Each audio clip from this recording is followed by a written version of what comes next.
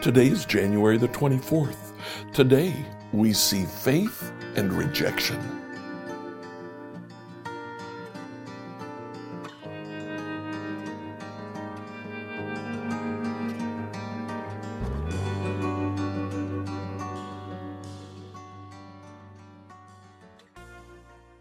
Today, as we read through the Bible in a year, I'd like you to read John 10 to 12. In this passage, Jesus begins to rebuild his following. In chapter 10, he has a teaching about himself as the Good Shepherd. Now, the shepherd was a common image from the Old Testament. The shepherd was consistently God. Jesus says, I am the Good Shepherd. It seems pretty apparent that he was saying, I am God. At the end of this passage, there was faith. Chapter 10, verse 19. When he said these things, people were divided in their opinions about him. Some believed, but many disbelieved. Jesus then speaks openly. He talks about being the Son of God. He talks about being the Messiah. At the end of this section, verse 42, many who were there believed in Jesus. In chapter 11, Jesus raises Lazarus from the dead. And at the end of raising Lazarus from the dead, verse 45, many of the people who were with Mary believed in Jesus when they saw this happen. Jesus goes on. He speaks in chapter 12. He's anointed in Bethany. He enters Jerusalem on a donkey, fulfilling the messianic prophecy from the book of Zechariah. He predicts his own death. He lets people know who he truly is. And at the end of that passage, it's interesting. Non-Jerusalem Jews, Hellenistic Jews, John simply calls them the Greeks, came to Jesus. They came to his disciples and say, we'd like to talk to Jesus. You know, the book of John doesn't have the episode that occurred in the Garden of Gethsemane, the temptation for Jesus to step aside from the crucifixion, the heartfelt plea, let this cup pass from me, and then the resolute statement, but it's not my will, but your will that needs to be done. Instead of that, we have this passage. The Greeks say, we'd like to talk to Jesus. Now, what do you think Hellenistic Greeks wanted to talk to Jesus about? They saw Jesus being rejected. They were more open-minded. I think they were saying, Jesus, you spend some time in Egypt. Come back down with us to Alexandria. Come with us to Asia Minor. Return with us to Babylon. Areas where there are a number of Jews that were not like the Jews in Jerusalem. Leave this place where you're being rejected. Because of that, Jesus says, what'll I say? Is this the time that I would say in verse 21, time has come for the Son of Man to enter his glory? Verse 27, my soul is troubled. Should I pray, Father, save me from this hour? Then he says, no, this is why I came. Father, bring glory to your name. Here in this passage, we see faith building, but we also see the rejection of many. Verse 37, despite all the miraculous signs Jesus had done, most of the people still did not believe in him. And as a result, we move to the passion and Jesus's crucifixion. Enjoy today as you read John 10-12. I tell you the truth, anyone who sneaks over the wall of a sheepfold rather than going through the gate must surely be a thief and a robber. But anyone who enters through the gate is a shepherd of the sheep. The gatekeeper opens the gate for him, and the sheep recognize his voice and come to him. He calls his own sheep by name and leads them out. After he has gathered his own flock, he walks ahead of them, and they follow him because they know his voice. They won't follow a stranger. They will run from him because they don't know his voice. Those who heard Jesus use this illustration didn't understand what he meant, so he explained it to them. I tell you the truth. I am the gate for the sheep. All who come before me were thieves and robbers, but the true sheep did not listen to them. Yes, I am the gate. Those who come through me will be saved. They will come and go freely and will find good pastures. The thief's purpose is to steal and kill and destroy. My purpose is to give them a rich and satisfying life. I am the good shepherd. The good shepherd sacrifices his life for the sheep. A hired hand will run when he sees a wolf coming. He will abandon the sheep because they didn't belong to him, and he isn't their shepherd. And so the wolf attacks them and scatters the flock. The hired hand runs away because he's working only for the money and doesn't really care about the sheep. I am the good shepherd. I know my own sheep, and they know me. Just as my Father knows me, and I know the Father. So I sacrifice my life for the sheep. I have other sheep too, that are not in this sheepfold. I must bring them also. They will listen to my voice, and there will be one flock with one shepherd. The Father loves me because I sacrifice my life so I may take it back again. No one can take my life from me. I sacrifice it voluntarily, for I have the authority to lay it down when I want to, and also to take it up again. For this is what my Father has commanded. When he said these things, the people were divided again in their opinions about him. Some said, he is demon-possessed and out of his mind. Why listen to a man like that? Others said, this doesn't sound like a man possessed by a demon. Can a demon open the eyes of the blind? It was now winter, and Jesus was in Jerusalem at the time of Hanukkah, the festival of dedication. He was in the temple, walking through the section known as Solomon's Colonnade. The people surrounded him and asked, how long are you going to keep us in suspense? If you are the Messiah, tell us plainly. Jesus replied, I have already told you, and you don't believe me. The proof is the work I do in my Father's name. But you don't believe me because you are not my sheep. My sheep listen to my voice. I know them, and they follow me. I give them eternal life, and they will never perish. No one can snatch them away from me. My Father has given them to me, and he is more powerful than anyone else. No one can snatch them from the Father's hand. The Father and I are one. Once again, the people picked up stones to kill him. Jesus said, At my Father's direction, I have done many good works. For which one are you going to stone me? They replied, We're stoning you not for any good work, but for blasphemy. You are a mere man, claimed to be God. Jesus replied, It is written in your own scriptures that God said to certain leaders of the people, I say, you are gods.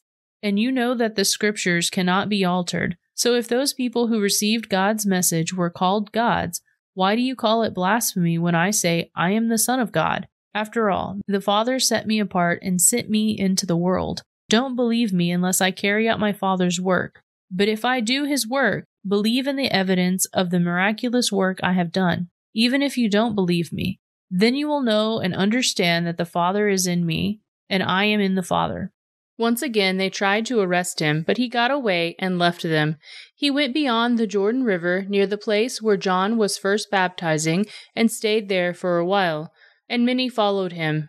John didn't perform miraculous signs, they remarked to one another, but everything he said about this man has come true, and many who were there believed in Jesus.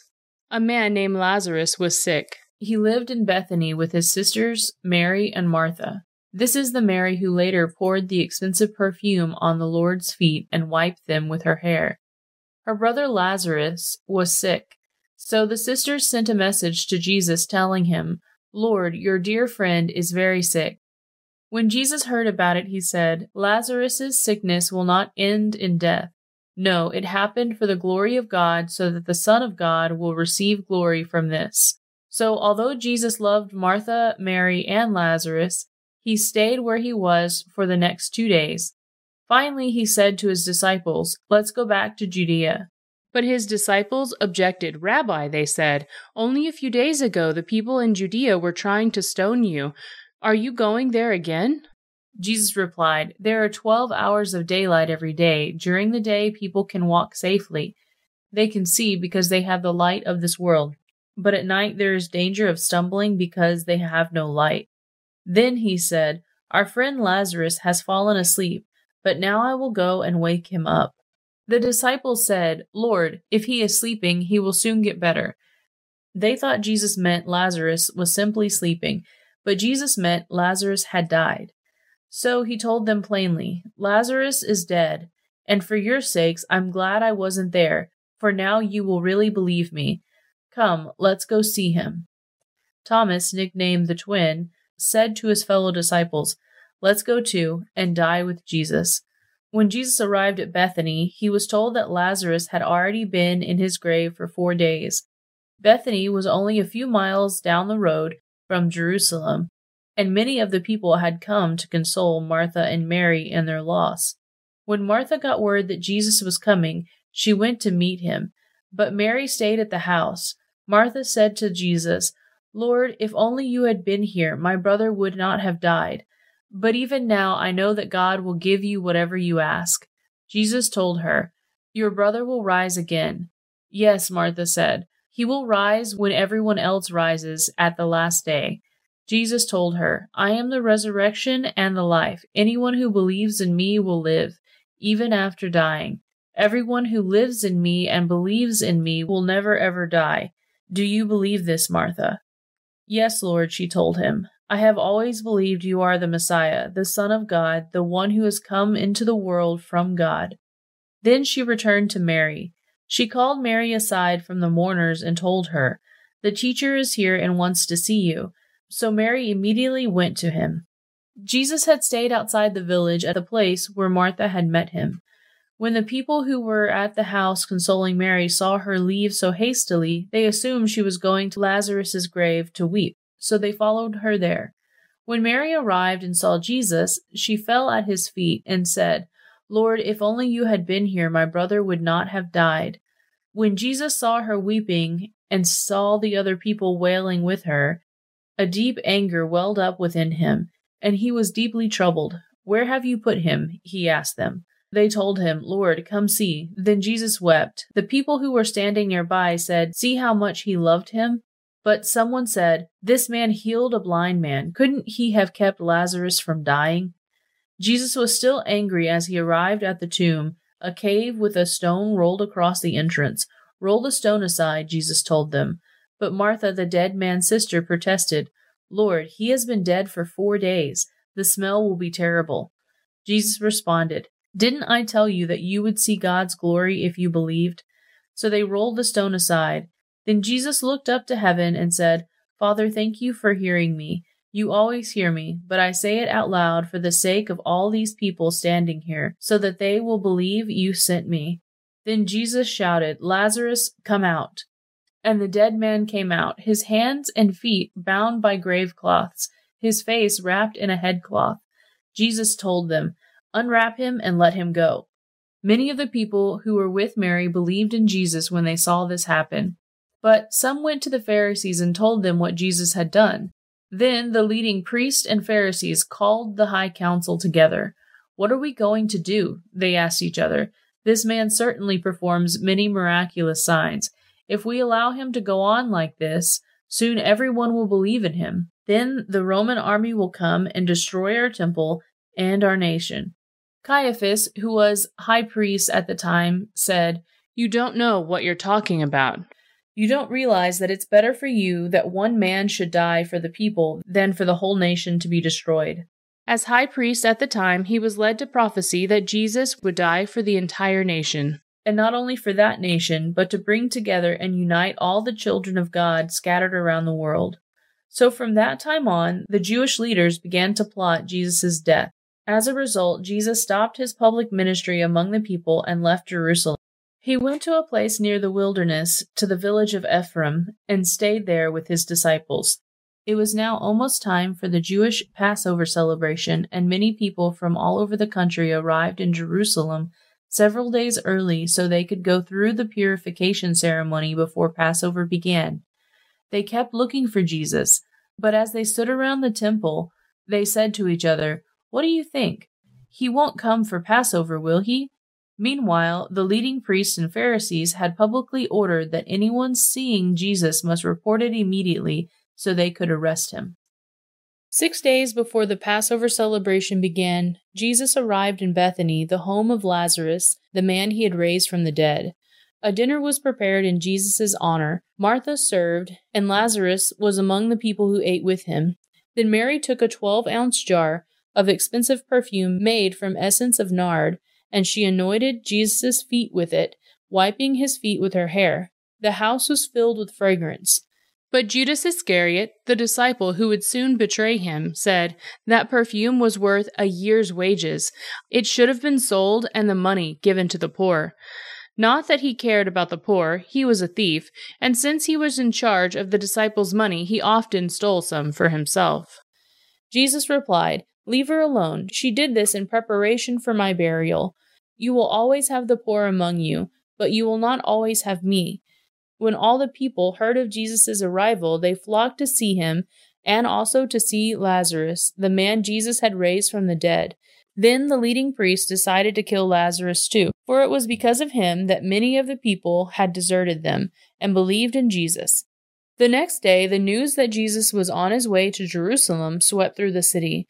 A large crowd of Passover visitors took palm branches and went down to the road to meet him. They shouted, "Praise God! Blessings on the one who comes in the name of the Lord! Hail to the King of Israel!" Jesus found a young donkey and rode on it, fulfilling the prophecy that said, "Don't be afraid, people of Jerusalem. Look, your king is coming, riding on a donkey's colt." His disciples didn't understand at the time that this was fulfillment of prophecy. But after Jesus entered into his glory, they remembered what had happened and realized that these things had been written about him. Many in the crowd had seen Jesus call Lazarus from the tomb, raising him from the dead, and they were telling others about it. That was the reason so many went out to meet him, because they had heard about this miraculous sign. Then the Pharisees said to each other, "There's nothing we can do. Look, everyone has gone after him." Some Greeks who had come to Jerusalem for the Passover celebration paid a visit to Philip, who was from Bethsaida in Galilee. They said, "Sir, we want to meet Jesus." Philip told Andrew about it, and they went together to ask Jesus. Jesus replied, "Now the time has come for the Son of Man to enter into his glory. I tell you the truth, unless a kernel of wheat is planted in the soil and dies, it remains alone. But its death will produce many new kernels, a plentiful harvest of new lives. Those who love their life in this world will lose it. Those who care nothing for their life in this world will keep it for eternity. Anyone who wants to serve me must follow me, because my servants must be where I am, and the Father will honor anyone who serves me. Now my soul is deeply troubled. Should I pray, 'Father, save me from this hour'? But this is the very reason I came. Father, bring glory to your name." Then a voice spoke from heaven, saying, "I have already brought glory to my name, and I will do so again." When the crowd heard the voice, some thought it was thunder, while others declared an angel had spoken to him. Then Jesus told them, "The voice was for your benefit, not mine. The time for judging this world has come, when Satan, the ruler of this world, will be cast out, and when I am lifted up from the earth, I will draw everyone to myself." He said this to indicate how he was going to die. The crowd responded, "We understood from Scripture that the Messiah could live forever. How can you say the Son of Man will die? Just who is this Son of Man, anyway?" Jesus replied, "My light will shine for you just a little longer. Walk in the light while you can, so the darkness will not overtake you. Those who walk in darkness cannot see where they are going. Put your trust in the light while there is still time. Then you will become children of the light." After saying these things, Jesus went away and was hidden from them. But despite all the miraculous signs Jesus had done, most of the people still did not believe in him. This is exactly what Isaiah the prophet had predicted. Lord, who has believed your message? To whom has the Lord revealed his powerful arm? But the people couldn't believe, for Isaiah also said, The Lord has blinded their eyes and hardened their hearts, so that their eyes cannot see and their hearts cannot understand, and they cannot turn to me and have me heal them. Isaiah was referring to Jesus when he said this, because he saw the future and spoke of the Messiah's glory. Many people did believe in him, however, including some of the Jewish leaders, but they wouldn't admit it for fear that the Pharisees would expel them from the synagogue, for they loved human praise more than the praise of God. Jesus shouted to the crowds, If you trust me, you are trusting not only me, but also God who sent me. For when you see me, you are seeing the one who sent me. I have come as a light to shine in this dark world, so that all who put their trust in me will no longer remain in the dark. I will not judge those who hear me, but don't disobey me, for I come to save the world and not judge it. But all who reject me and my message will be judged on the day of judgment by the truth I have spoken. I don't speak on my own authority. The Father who sent me has commanded me what to say and how to say it, and I know his commands lead to eternal life. So I say whatever the Father tells me to say. Scripture reading from the New Living Translation by Emily Herrera. Like, follow, and subscribe to this devotional on whatever platform you use to listen to it. Email your questions to us at questions@becomehope.com. Tomorrow, we'll see Jesus, the servant.